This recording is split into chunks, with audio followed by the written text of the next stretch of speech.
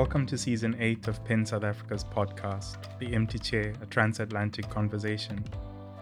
I'm your host, PEN South Africa board member Bongani Kona. Every year on the 15th of November, PEN centers throughout the world mark the Day of the Imprisoned Writer, and at each event there's an unoccupied chair. This chair symbolizes those who cannot be with us because they have been jailed for their writings, and it is from this symbol that our podcast takes its name. Each of our episodes is dedicated to a writer in prison, or a writer who has been subject to some form of abuse by the state. At the end of each episode, our guests pay them tribute, offering them a message of solidarity and thanks, sometimes in the form of a poem or a quote.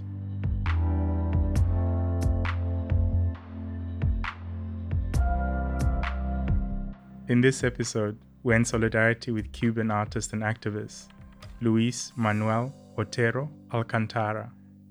Otero Alcantara has become a prominent dissident voice through his powerful performance art. He is a founding member of the artist collective Museum of Dissidents and is the general coordinator of the San Isidro Collective, a collective aiming to promote freedom of expression. He helped organize the first non-state sanctioned art biennale in Cuba. Otero Alcantara has faced a sustained campaign of harassment and persecution as a result of his art and activism. Since 2017, he has been arrested 21 times. He was detained on July 11 following his participation in mass demonstrations during the July 2021 protests in Cuba. He has remained incarcerated in maximum security prisons ever since. He has been subjected to brutal treatment and spurious charges that have been repeatedly condemned by human rights groups. In June 2022, Luis Manuel Otero Alcantara was sentenced to 5 years in prison. PEN SA joins PEN International, the Artists at Risk Connection at PEN America and PEN Cuba in Exile, in calling on the authorities in Cuba to drop the charges against Luis Manuel Otero Alcantara and to release him from detention. We also call for the freedom of other artists and writers who have been unjustly detained for exercising their right to freedom of expression. You can read more about the intricacies of his case in our show notes.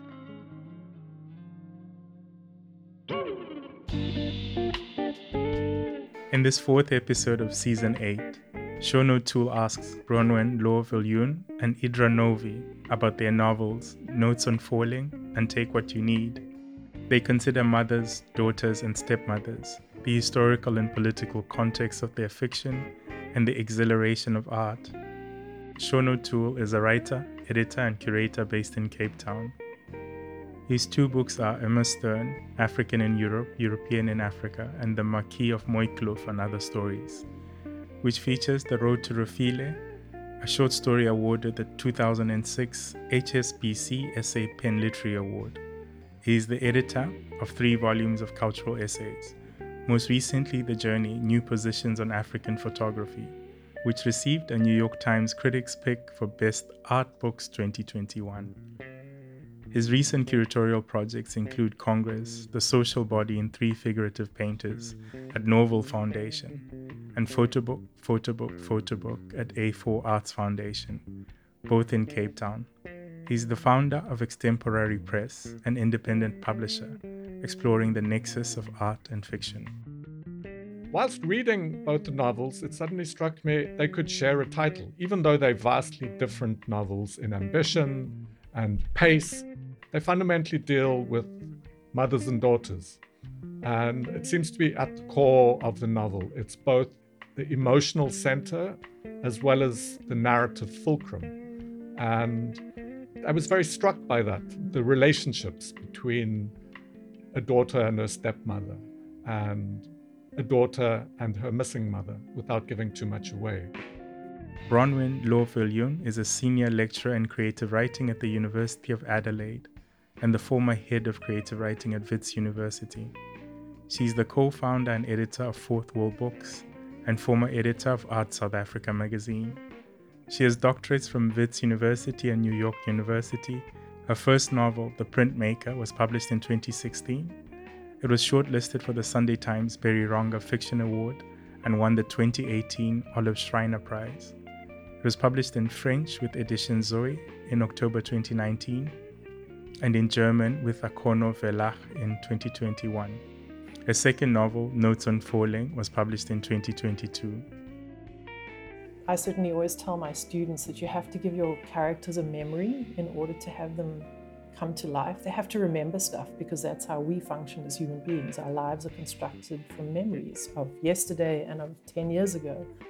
But I'd never thought of the future as being a kind of place of memory. It seemed counterintuitive that I had to construct a future for this character in order for the past of the character to make sense. Idra Novey's most recent novel, Take What You Need, was named a Spring Fiction Pick with the New York Times and the Wall Street Journal. She's also the author of Those Who Knew, a finalist for the 2019 Clark Fiction Prize. Her first novel, Ways to Disappear, received the 2017 Sammy Rowe Prize, the 2016 Brooklyn Eagles Prize, and was a finalist for the LA Times Book Prize for First Fiction. Her poetry collections include Exit Civilian, The Next Country, and Clarice the Visitor, a collaboration with the artist Erica Bohm. Her works as a translator include Clarice Lispector's novel, The Passion According to G.H., and a co-translation with Ahmad Nadalizadeh of Iranian poet Karus Abdul Malekian. Lean Against This Late Hour, a finalist for the PEN America Poetry and Translation Prize in 2021. She teaches fiction at Princeton University. I made a number of trips to the American Visionary Art Museum in Baltimore, which figures in the novel. And that museum is often for artists who, didn't do an MFA program, who aren't considered insiders in a certain way, either because they lack the resources or because of racism or in many cases, geography. And it was so interesting to me in my trips, how many of the artists who are sort of relegated or, just ended up through their own isolation to be in the category of visionary artists who are working outside of established communities were from rural places. Thank you for joining us for this conversation.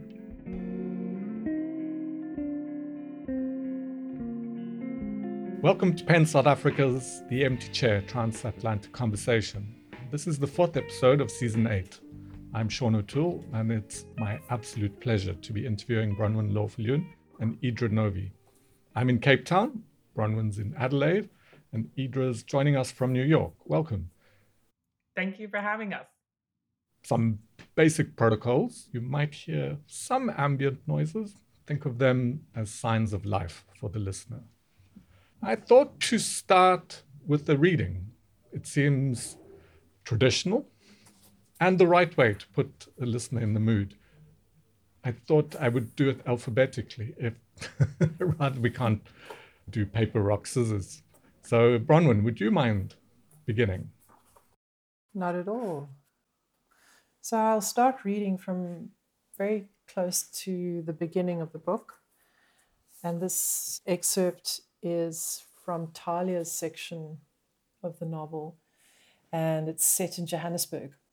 At least this part of the novel is set in Johannesburg.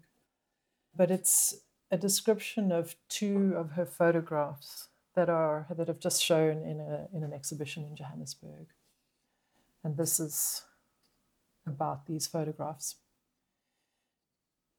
She had been walking across to the slope with her camera when she'd seen the diver. So she'd stopped and quickly set up her equipment on the Carroll Street Bridge, almost dropping the big Hasselblad as she hastily positioned it on the tripod. The diver was climbing slowly down a ladder affixed to the side of a rusting barge, while 2 men operating a compressor on the deck guided a long hose after him. He descended into the murky water without hesitation at its frigidity or its filth, and once he had disappeared into it, there was barely a ripple on the surface to betray his presence below. She had imagined him down there, walking ankle-deep in sludge and dead car parts, breathing slowly into the hose and feeling in front of him in the darkness. She remembered a frenzied guard dog at the walled property on the other side of the bridge, barking wildly. The noise had been a threat to the photograph that she had begun to construct in her mind from the parts of the scene before her. So she had made herself look deliberately and hard at the water, willing the diver back to the surface. She thought of the person inside that bulky brown suit carrying the weight of the metal helmet on his chest and shoulders, warding off panic in the gloom of the canal and listening to his own deep inhalations circulating through the breathing apparatus. And there had been the smell of the water, a rich dampness, rotting and chemical, overlaid by the aroma of fried food from the diner on 4th Avenue. When the diver came up several minutes later, Talia waited as long as she dared, looking at the viewfinder and holding the quick release ready. Then, when he was on the ladder, he paused, one heavily booted foot trailing in the water, his gloved hands gripping the steel, and she took the shot. The photograph encompassed an oily slick rippling out in circles from the diver, the edge of the barge, and the goannas stretching beyond him into grey light, the water viscous. And I'll stop there. Idra, would you like to go? Take What You Need has two narrators. So I'm going to read a section from the older artist who's an off-the-grid sculptor, and she is returning from a scrapyard where she gets her material in the Allegheny Mountains where I grew up, and she is coming home to her house. She lives alone, and she's brought back some material, pieces of scrap metal, sheet metal, to start a sculpture.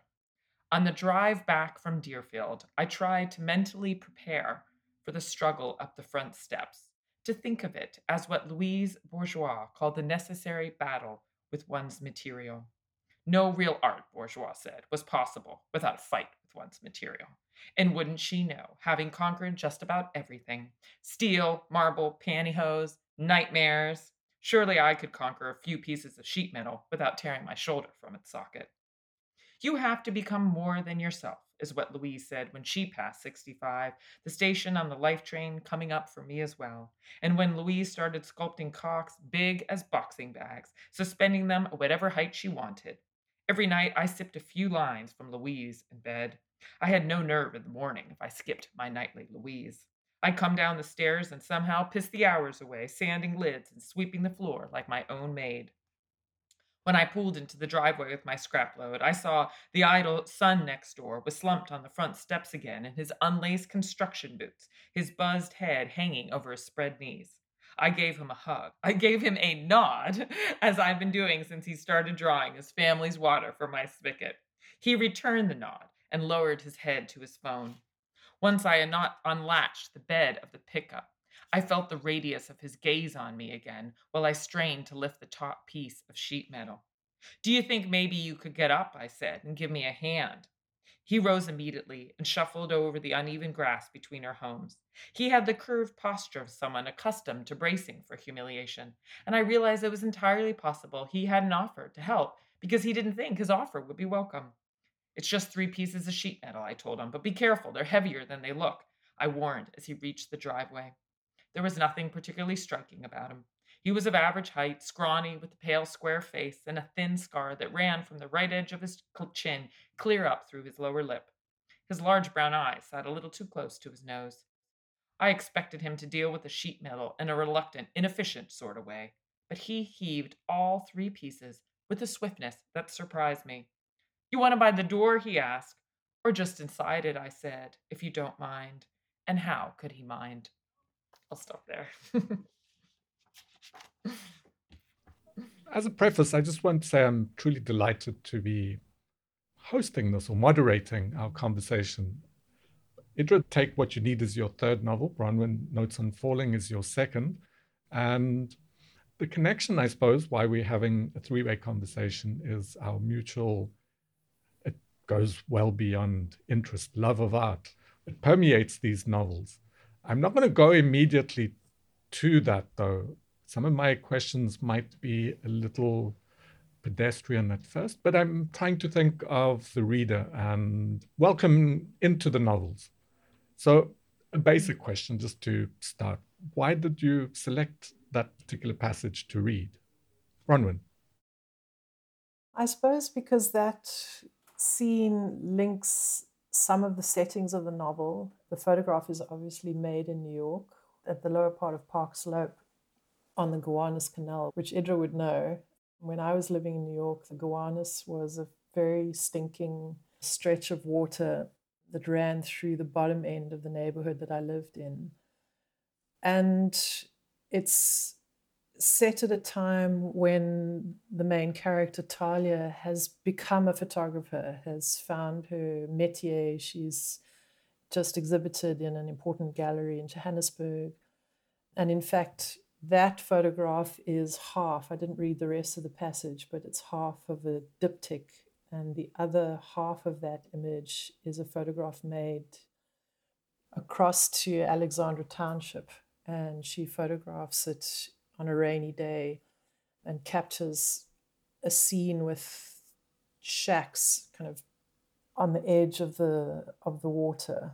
So those two, in fact, form the basis of that exhibition, which is called Gowanus Yukskei. The Yukskei is a river in Johannesburg, which has also dealt with huge amounts of pollution.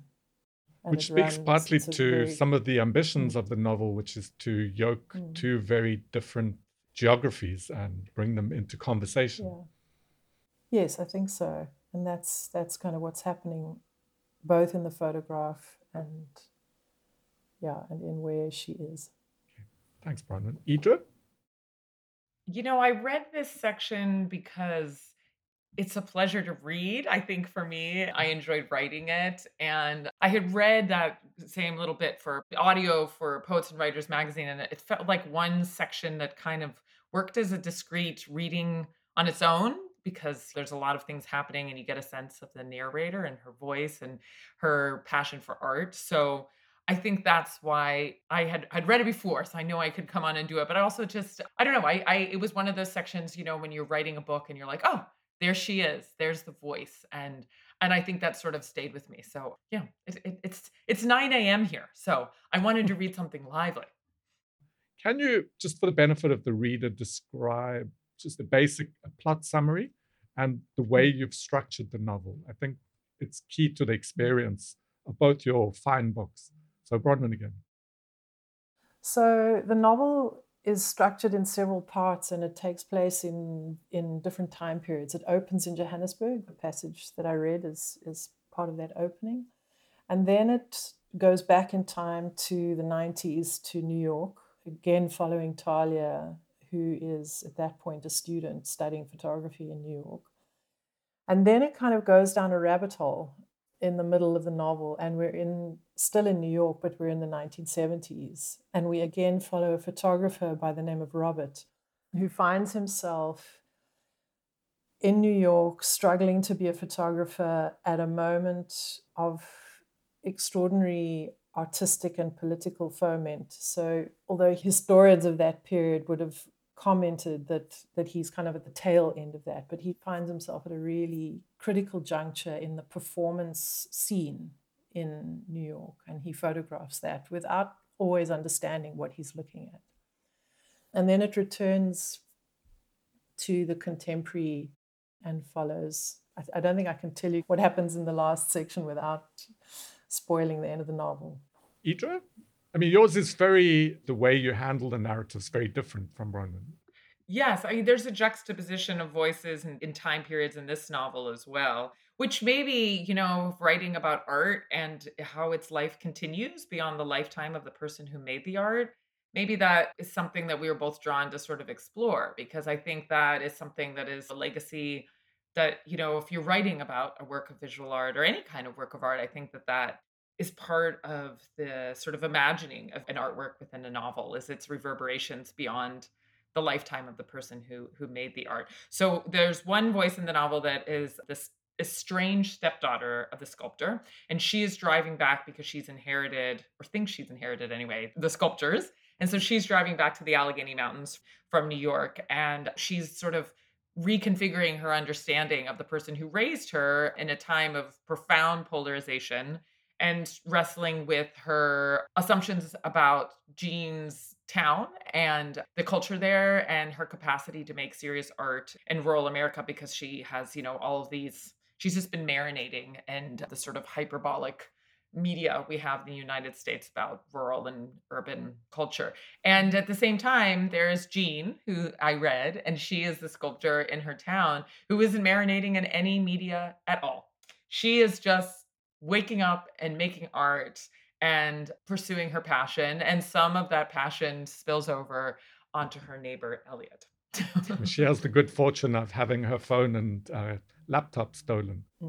Right. Yes. But I mean, that's, she's the queen of silver linings, maybe in that way. Even losing her phone doesn't stymie her art making. She turns it into, which I think, I wanted to write about too. She has a perseverance, which I think is so integral to making art that, somebody stole my phone. I hope they don't. How do you reorient and say, okay, that doesn't mean that the art stops. It doesn't mean that your day is over. We can live beyond our technology. Yeah. It's my natural instinct to want to speak about the art in the novels, but I've pushed it back.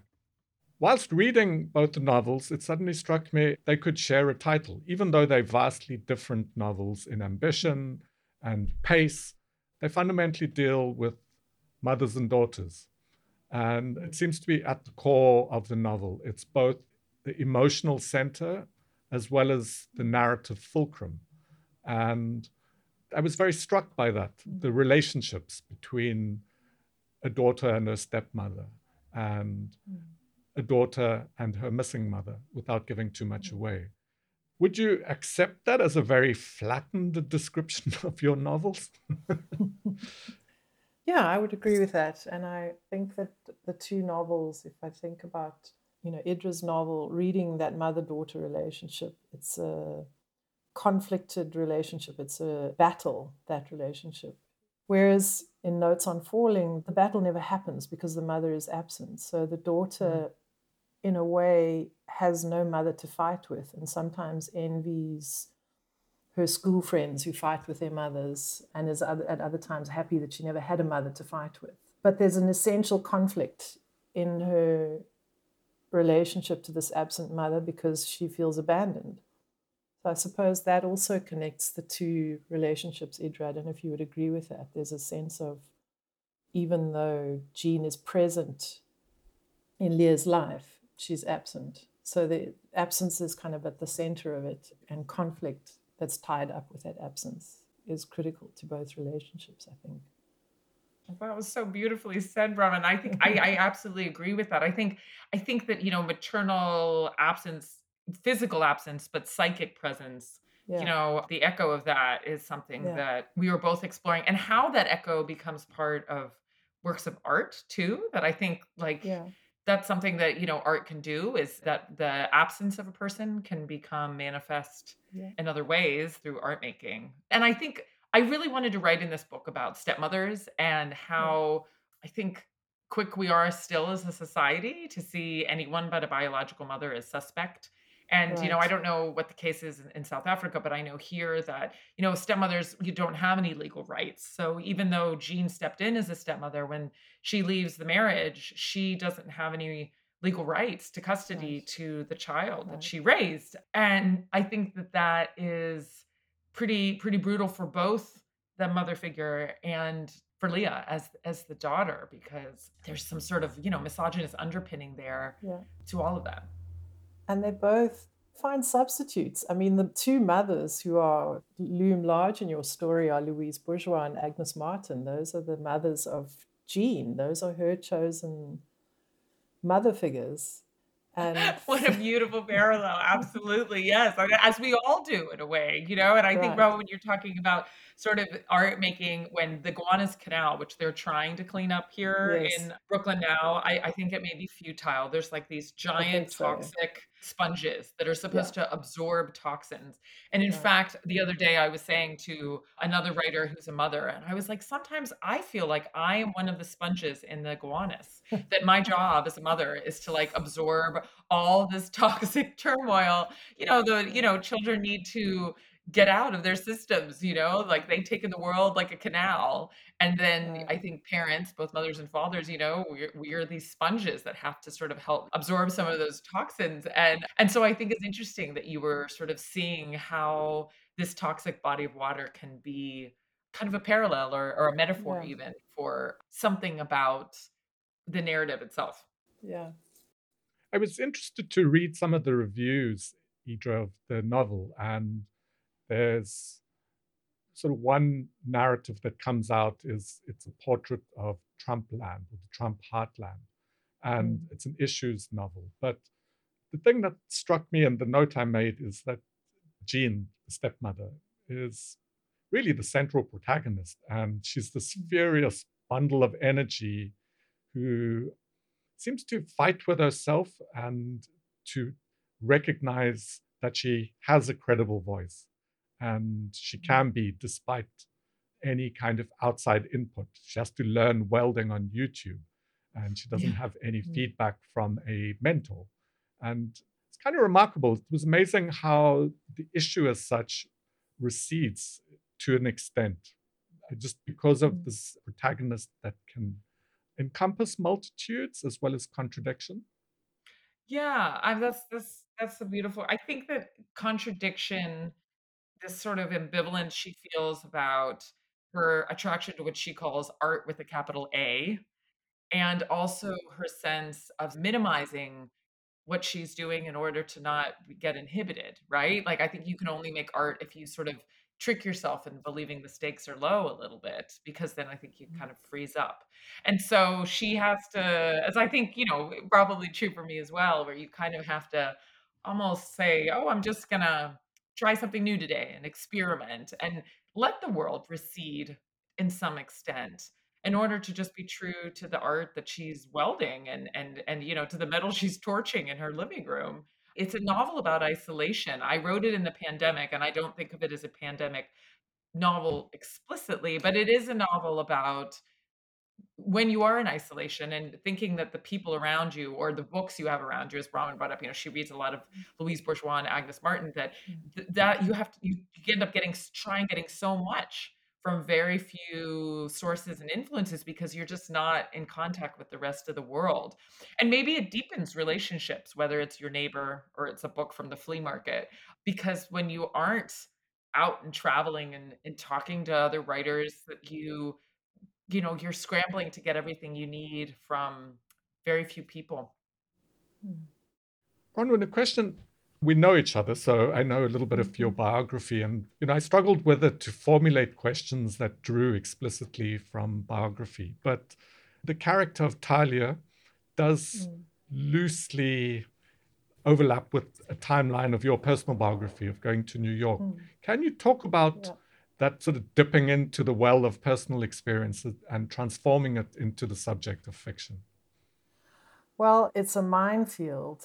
The chronology of Talia's story sort of roughly mirrors mine, as you've correctly said. And I didn't want to be in a novel. I didn't want to be recognized by you or any, people who know me as being in the novel. So she had to do things that I didn't do, and I had to try and construct a character who was not me. And I was stymied for a very long time. So I think she was the one character, she's the central character, and yet she took the longest to evolve. Robert was much easier. Robert is also based on a historical character. He was much easier, I suppose, because he wasn't close to me. I don't know if Idra has the same experience, because you've revealed that you grew up in the Allegheny Mountains. So I assume there's something of your life in that story. But you don't, you're trying to create a character who stands apart from you, who thinks differently to you, who has a kind of different emotional repertoire to you.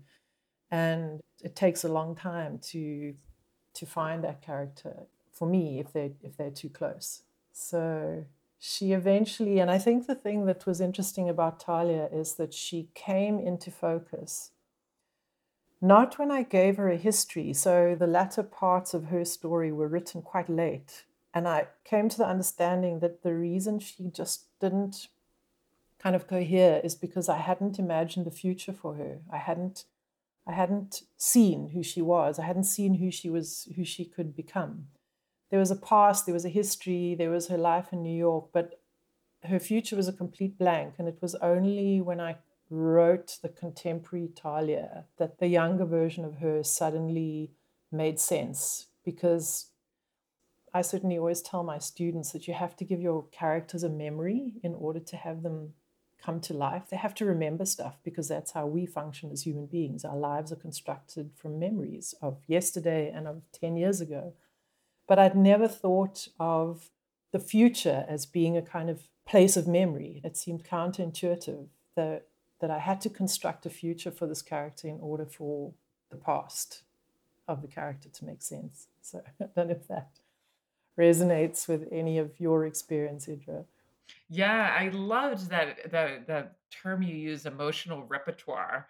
And it's such a fantastic way to describe character development. I think I'm gonna have to quote that. It's just a wonderful, wonderful way because it is almost like the songs you play or there's Right, an emotional repertoire, these sort of like right, emotional habits that a character right. plays or that we all play. And Leah in this novel, you said about Talia that there is a autobiographical overlap. She's much younger than I am. And so Mm, the pandemic or the Trump years sort of hit her life at a very different time than mine. I was, about 10 years older than she is. And so I saw her just as a generational difference too, and how she yeah, was reacting to places that I think I just sort of came of age and at a different time. And I think that emotional repertoire, I also wanted her to not be somebody that people would sort of identify with me. I invented a different partner for her. I identified a different right. career for her. I did all these things. And it is interesting that, people just assumed she was like a doppelganger for me anyway, and I was Yeah, like, no, she has a different emotional repertoire. I did not have right. this term. Only I had had it. And also, it was interesting what you said about imagining a different future, Yeah, in addition to that sort of like constructed fictional past, because I think you want to see your character on a continuum of right. experiences Exactly, and exactly. how that emotional repertoire plays out as they move through time. Yeah, exactly. Yeah. You have to give them stuff to do in the future. Yeah. You have to imagine what they're going to become. Otherwise, they just sort of end. They just kind of stop somewhere. So, and I mean, you may not work that into the fiction, but in your own conception of the character, you have to know, what is this character becoming? How are they going to turn out? Even if you don't write that full story, but you have to have a sense of their movement through time. Yeah. And also, I think something I've noticed more is how a character responds to life inside the house and Mm, outside the house, whether it's in right. nature, whether it's in a hardware store, whether it's at a gas station. And I Right. read something recently that, at least if in the United States, people spend 70% of their time inside the house. People Right. just, and that may Wow. be post pandemic, that people just don't go outside. Yeah. And so I was aware of that a lot writing this novel. I mean, I think the pandemic was probably much higher than 70%, but just Yeah. how much, maybe that habit of being indoors, what happens when characters go outside? I mean, Jean spends a lot of time, torching scrap metal in her living room, but she has to go and get a glue gun, or she has to, go to the supermarket or like at certain times. And then how does that reveal her relationship to herself and to the world when those few times when she is out and, has to reckon with other people? And same thing for Leah, when I wanted her to go berserk at the gas station, which I have never done. People keep asking me, "Did you ever shout at anyone at the gas station?" And I said, "Not yet," hoping to keep that true for the rest of my life into the future, Bronwyn, as you said. But yeah, yeah, I just was like, what do you learn about a character's, continuum of experiences when they leave the safety of their home?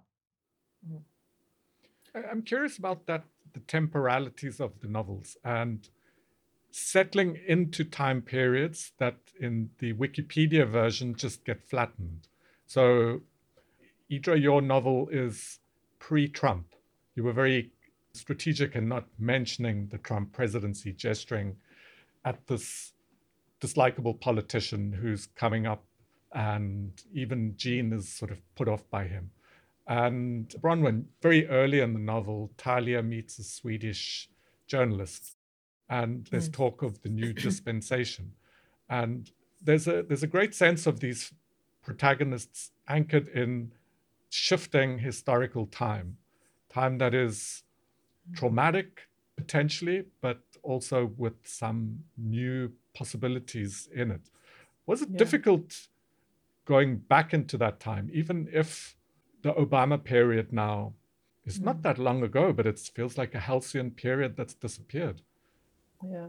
Yeah, I mean, the book extends past the pandemic when by the end, Leah's going back to see what she can do to find a home for the sculptures. And I think, not to give away too much, don't want to give a spoiler, but I think, it was sort of important to me to think about how everyone was living in this sort of like Trump-lash time where his name did feel so like you had like sort of a bodily reaction to it. And I really wanted the novel to not just be about that. I mean, I think having grown up in the Allegheny Mountains and I've driven back there, that I think many of the things were sort of maybe heightened or more hyperbolic during that time. But much of what I'm writing about was true when I was growing up there in the 90s. So, and in some ways, some things are sort of just more dire in certain respects, but they're not necessarily changed fundamentally culturally, in some respects. In others, I think it is sort of dialed up in different ways. But I think that what was important writing it for me was that I just wanted to not have some sort of polemical or just have any of the characters sort of be getting on a soapbox or any of these things, because I just wanted to stay in the scene and the immediacy of these characters, moving through these difficult decisions and these relationships, so that I hope the book sort of transcends the time it's about, I think was a concern for me, and why I just kind of wanted to have it be a little more muted, what was going on politically. Yeah, I think that what one always has to remember is that when you're in a moment that is important historically, and I mean, I think that for Talia being in South Africa in 1994, it was a moment that was unmistakably critical to the whole history of South Africa. So it's not as though anyone in that moment could sort of say, well, I don't really know what's going on. It was very clear what was going on for anyone in that. And yet at the same time, I mean, if I remember back to being in South Africa at that critical juncture, you have a sense of history, but you're also just going about your life, So, I mean, and I think the same is true when I moved to New York in the 70s. I didn't move to New York in the 70s when the novel moves to New York in the 70s. How was I going to write about a period in the history and the artistic history of New York without sort of making generalizations about it, without repeating things that we already know that have been said? And the only way to do that is to stay very closely inside the framework of the character. And I spoke to a lot of people who lived through many of those important performances. And the character of John, for example, he knew this was important. And he said many people who were going from performance to performance knew this is something, this is really important. But Robert doesn't know. Robert's just trying to fathom out who he is and how to take photographs and how not to be a complete failure. So it was, I think, in a way easier to write that period from the point of view of someone who wasn't very good at what he was doing and who didn't completely understand what he was looking at. He didn't know what contact improvisation was. He couldn't make sense of it. And yet we know how important it is now. He just didn't know what the hell it was. And yet he was photographing it and filming it. So I wanted a character who had a sense of something, but he couldn't articulate it either visually or verbally. And so maybe that was a way of avoiding sort of making statements. There's a great line by John somewhere in the middle of, and he says, that's what history does, lumps everyone together. But it's a big mistake to assume that they were all one big group of experimenters. And I mean, one could apply that statement, even though it's speaking about the downtown dance scene of the 70s, to the characters of your novel, Idra. Both Jean and Elliot refuse the stereotypes of the Appalachian territory. There's great contradiction in them, but sensitivity. And they're not cartoon cutouts of a region. Well, thank you. That was, sort of a driving question for me writing this novel, was how to give them the complexity that I think everybody has and not to sort of flatten them in that way. And I think that a lot of fiction I come across, often the characters from Appalachia are written in cultural shorthand, and it's not good writing. If you can't write somebody with complexity, don't write them at all. And so I wanted to grant them the complexity of everyone that I know growing up there, and the Appalachian artists I know who are incredibly sophisticated and incredibly serious and passionate and taking risks sometimes that I don't see in urban artists who maybe just assume they have some sort of default cachet because they live in a city. And it's interesting, I made a number of trips to the American Visionary Art Museum in Baltimore, which figures in the novel. And that museum is often for artists who, whatever, didn't do an MFA program, who aren't sort of considered insiders in a certain way, either because they lack the resources or because of racism or in many cases, geography. And it was so interesting to me in my trips how many of the artists who are sort of relegated or, just ended up through their own isolation to be in the category of visionary artists who are working outside of established communities or groups, as you were talking about in Bronwyn's novel, were from rural places because there isn't an artistic community there. They were sort of artists who were operating under the known surface of American art. But there's something about working under the known surface, just the way coral grows under the known surface, that bright and beautiful things can be there that we miss. Jean subscribes throughout the novel to Art Forum. She has a brief period in Chicago, but returns back home to essentially look after her father. And I loved the expression you used, an off-the-grid artist. I was struggling a little bit to find the right prefix. That's perfect. But there is this center and periphery that perhaps distinguishes your novels. Bronwyn, the artists that you're dealing with are very much canonical, even if they come out of the kind of avant-garde of the 60s and 70s. Question to both of you, how would you describe your relationship to the art world, both formally and just in your day-to-day activities?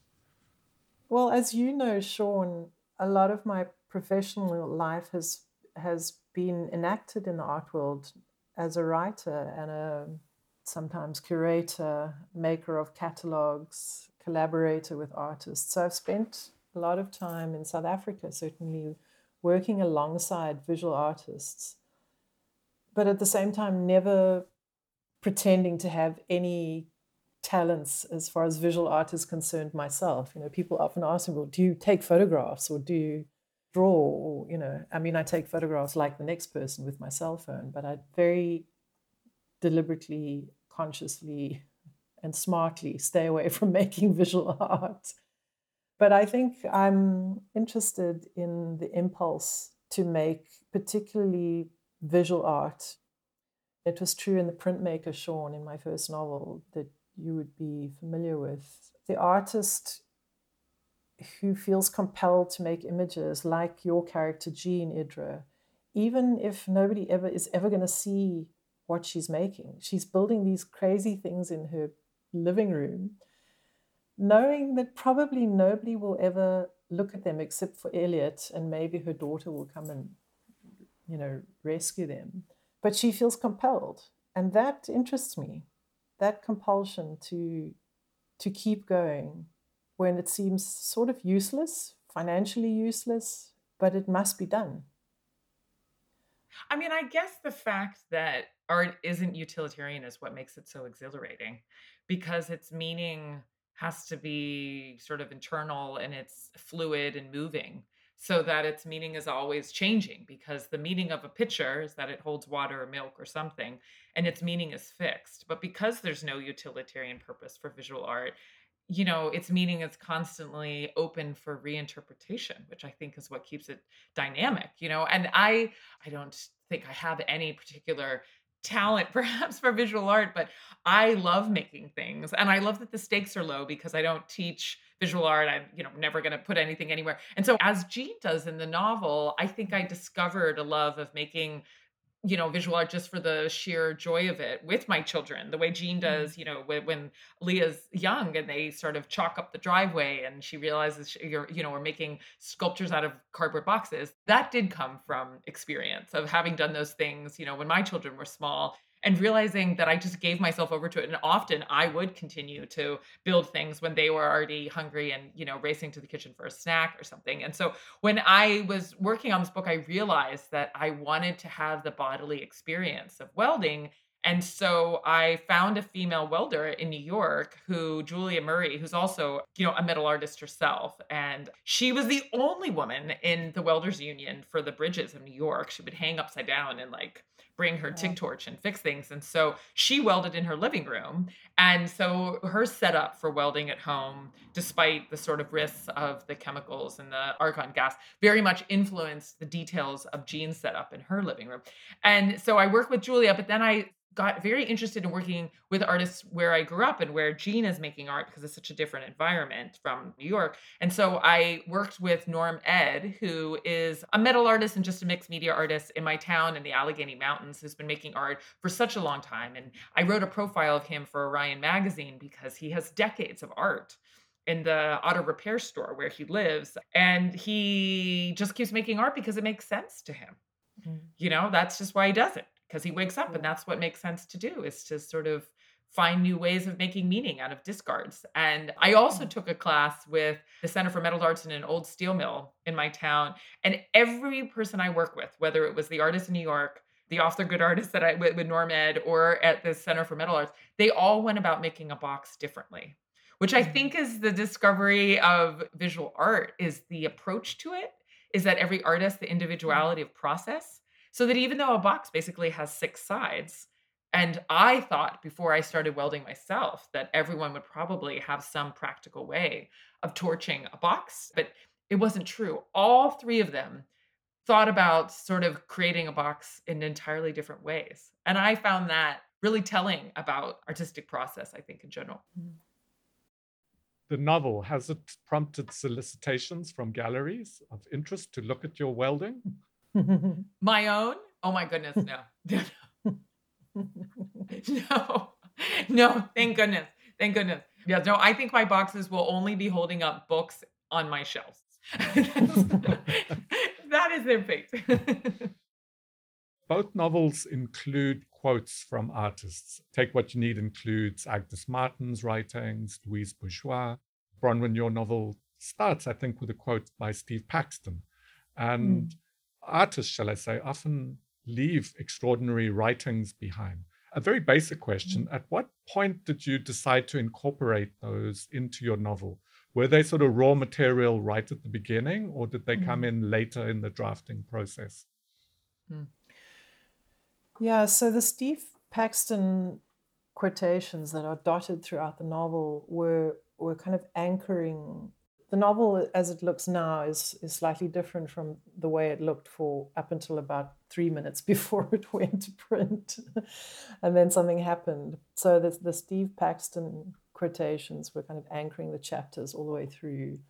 That actually comes from, it's a transcript. He is speaking to a video of a contact improvisation performance in New York in 1970, I think it is, 72.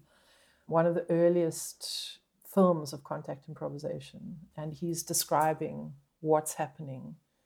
So that was fundamental right from the start.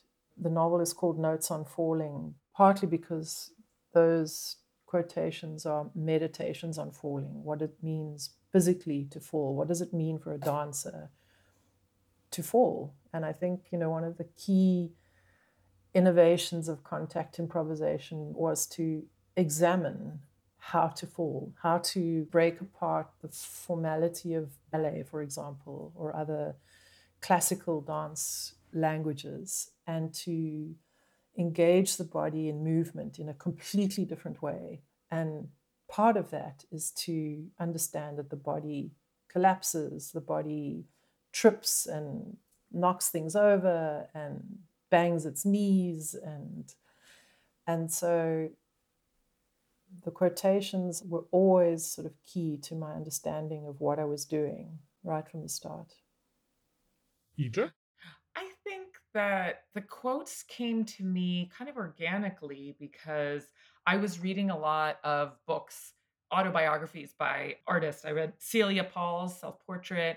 I had the writings of Agnes Martin next to me. I had Louise Bourgeois at my bedside. I was trying to sort of do this sort of immersive method acting, I guess, of Jean's life, keeping the books nearby.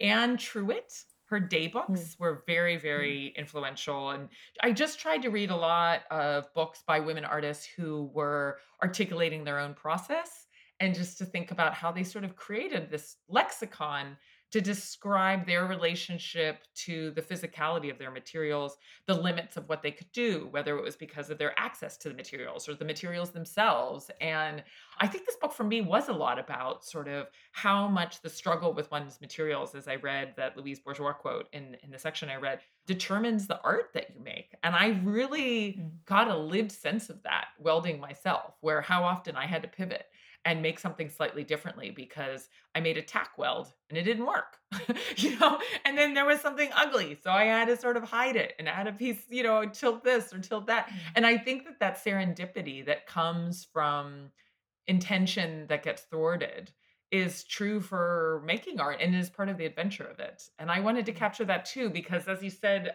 this novel, it is about people sort of reckoning with the political times that they're in.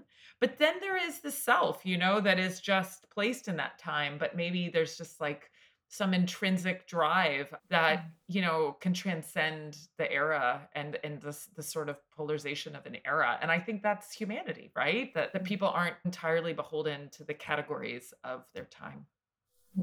Yeah, I mean, I'm interested in what you're saying, Idra, about making.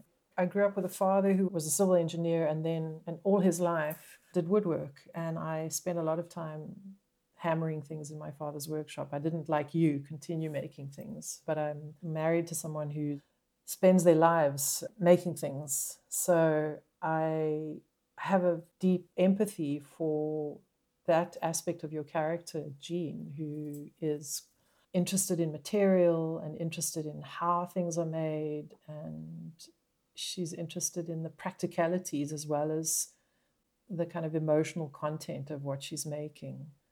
So in this novel, in Notes on Falling, the characters are photographers. So their connection to the physical is via their cameras and the way they move through the world. So Talia works with analog cameras, and she is very physically engaged in the process of making photographs. So she carries heavy cameras around. She walks everywhere. She kind of climbs up things.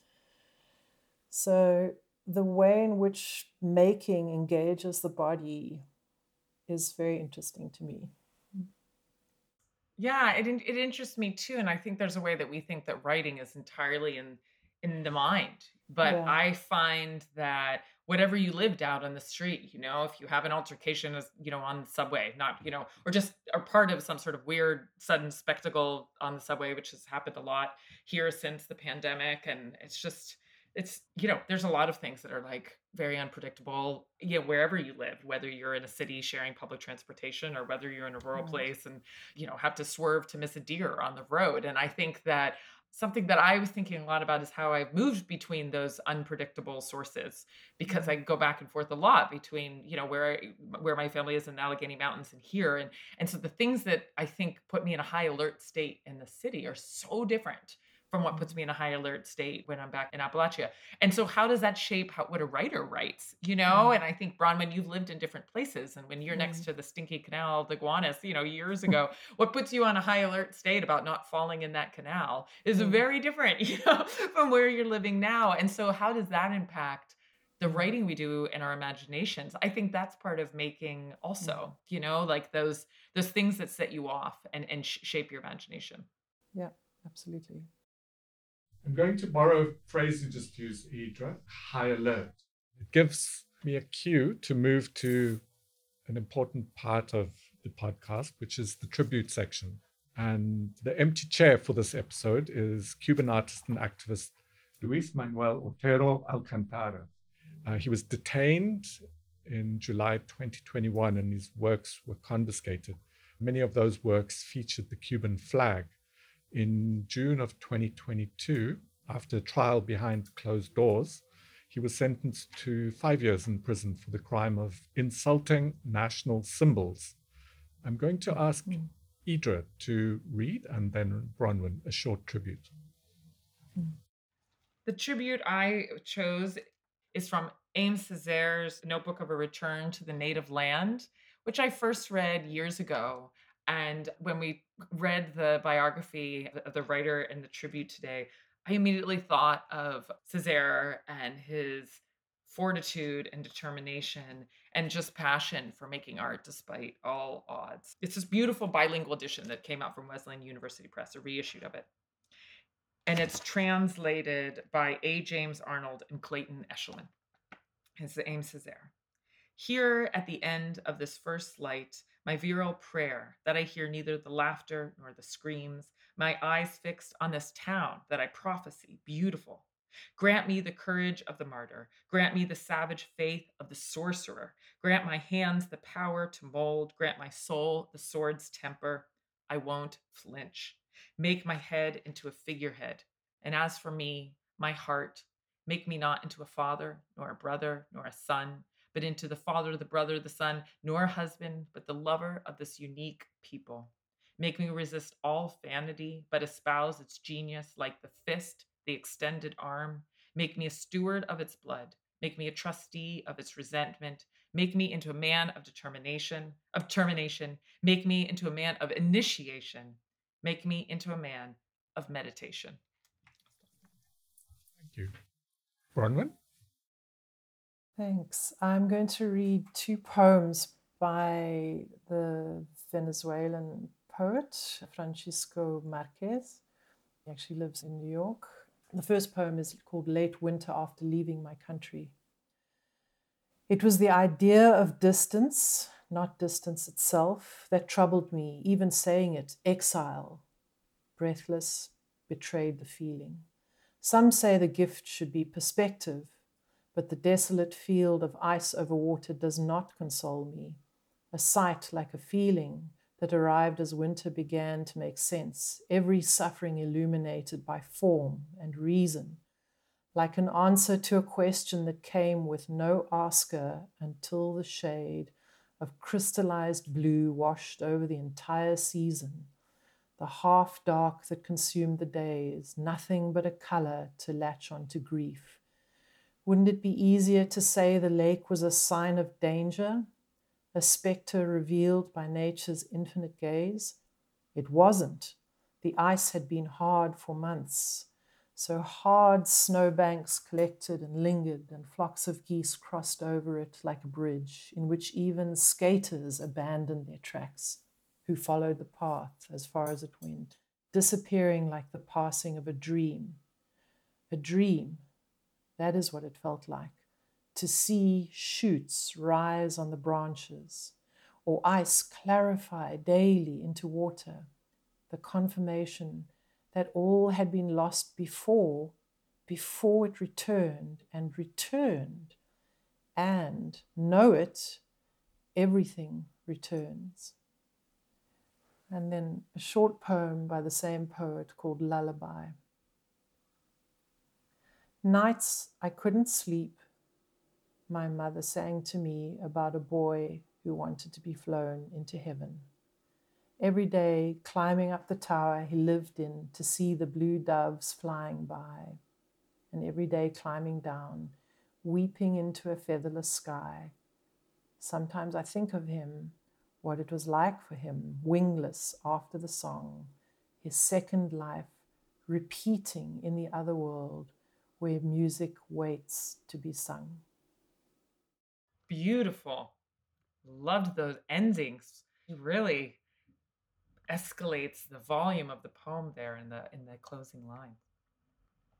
My tribute is, it draws on something that the Cuban-American artist Coco Fisco wrote in 2021. And I would urge people to find the longer piece online. It's on Eflux, which is a well-known art journal. And it begins like this. There is a Black artist in Cuba who has turned his own struggle with state authorities into a media spectacle that dramatizes the situation of his people. His work points to the contradictions between his society's purported ideals and the governing elite's ruthless pursuit of total power and wealth. He has been thrown in jail dozens of times, and tens of thousands of Cubans around the world follow him online. He is self-taught and of humble origins. He lives in a poor neighborhood of Old Havana, not far from the luxury hotels that tourists flock to so that they can visit Cuba before it changes. The artist's name is Luis Manuel Otero Alcantara. Thank you. Idra, Bronwyn, it was Sean. a delight Thank you, Idra. to read your books and then have the opportunity to talk about them. I made a note and I want to share it. I don't think it's criticism. I mean, it's a praise. Idra, take what you need is brisk, efficient, economical. The action unfolds like a fully realized short fiction. Bronwyn, Notes on Falling is expansive and detailed, with even the minor characters lovingly detailed. I love Courtney pointing to the cameras, the security cameras introduced by the mayor. I loved that efficiency. I also loved the shock of the endings. I'll leave it there. Thank you for your time. Thank you so much. Thanks, It was an honor to Sean. share this novel with both of you and with Laura and to take part in the podcast today. Thank you. Thank you very much. Lovely to meet you, Idra. Thank you, Sean, Bronwyn, and Idra for this enriching and energizing conversation. Thank you to Andre Burnett for producing this episode. Thanks to our executive producer, Lara Buxbaum, to Penn SA board members Nadia Davids, Yawande Omotoso, Kate Hyman, and the whole of the board of Penn South Africa. And thanks too to Amy Bell Mulaudzi and Jahan Jones-Radkowski for their support. Join us next week for a new episode of Season 8 of the Empty Chair, a Transatlantic Conversation. If you want more information about our work on protecting freedom of expression and free speech, and our solidarity with imprisoned writers across the globe, please visit www.pennsouthafrica.co.za. This podcast series is funded by a grant from the U.S. Embassy in South Africa to promote open conversation and highlight shared histories. The podcast lineup is determined by Penn South Africa, and the views expressed by our participants in this podcast do not necessarily reflect the policies of the United States government. Thank you so much for listening.